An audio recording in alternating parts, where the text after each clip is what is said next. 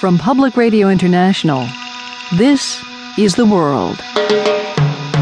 A co-production of the BBC World Service, PRI, and WGBH Boston.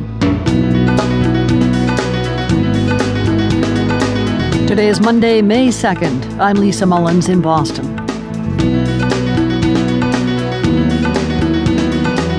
President Barack Obama says the world is a safer place with Osama bin Laden gone. We're going to get the latest today on the raid that killed bin Laden in Pakistan and on what the Al-Qaeda leader really meant for the people in Arab and Muslim countries. One guest says Osama bin Laden has never spoken for a critical segment of Arab and Muslim public opinion.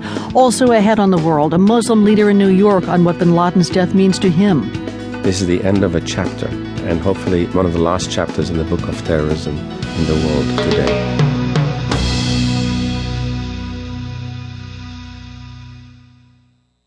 BBC News with David Legg. The American Secretary of State Hillary Clinton has said that the killing of the founder of Al-Qaeda, Osama bin Laden, by American special forces is a milestone in the war on terrorism, but that the battle is not yet over. She said that bin Laden's death was a message to the Taliban that it could not prevail. Our message to the Taliban remains the same, but today it may have even greater resonance. You cannot wait us out. You cannot defeat us, but you can make the choice to abandon Al-Qaeda and participate in a peaceful political process. President Obama, who announced the death of Osama bin Laden earlier in the day, said the world was now a better place.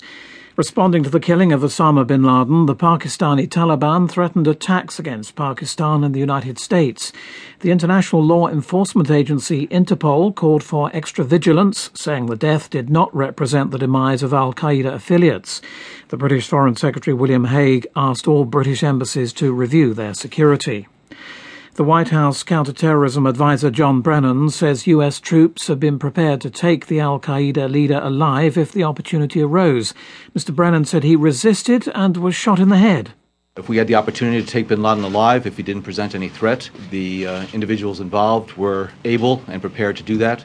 We had discussed that extensively in a number of meetings in the White House and with the President. The concern was that bin Laden would oppose any type of capture operation. Indeed, he did. It was a firefight. He, therefore, was killed in that firefight, and that's when the remains were removed.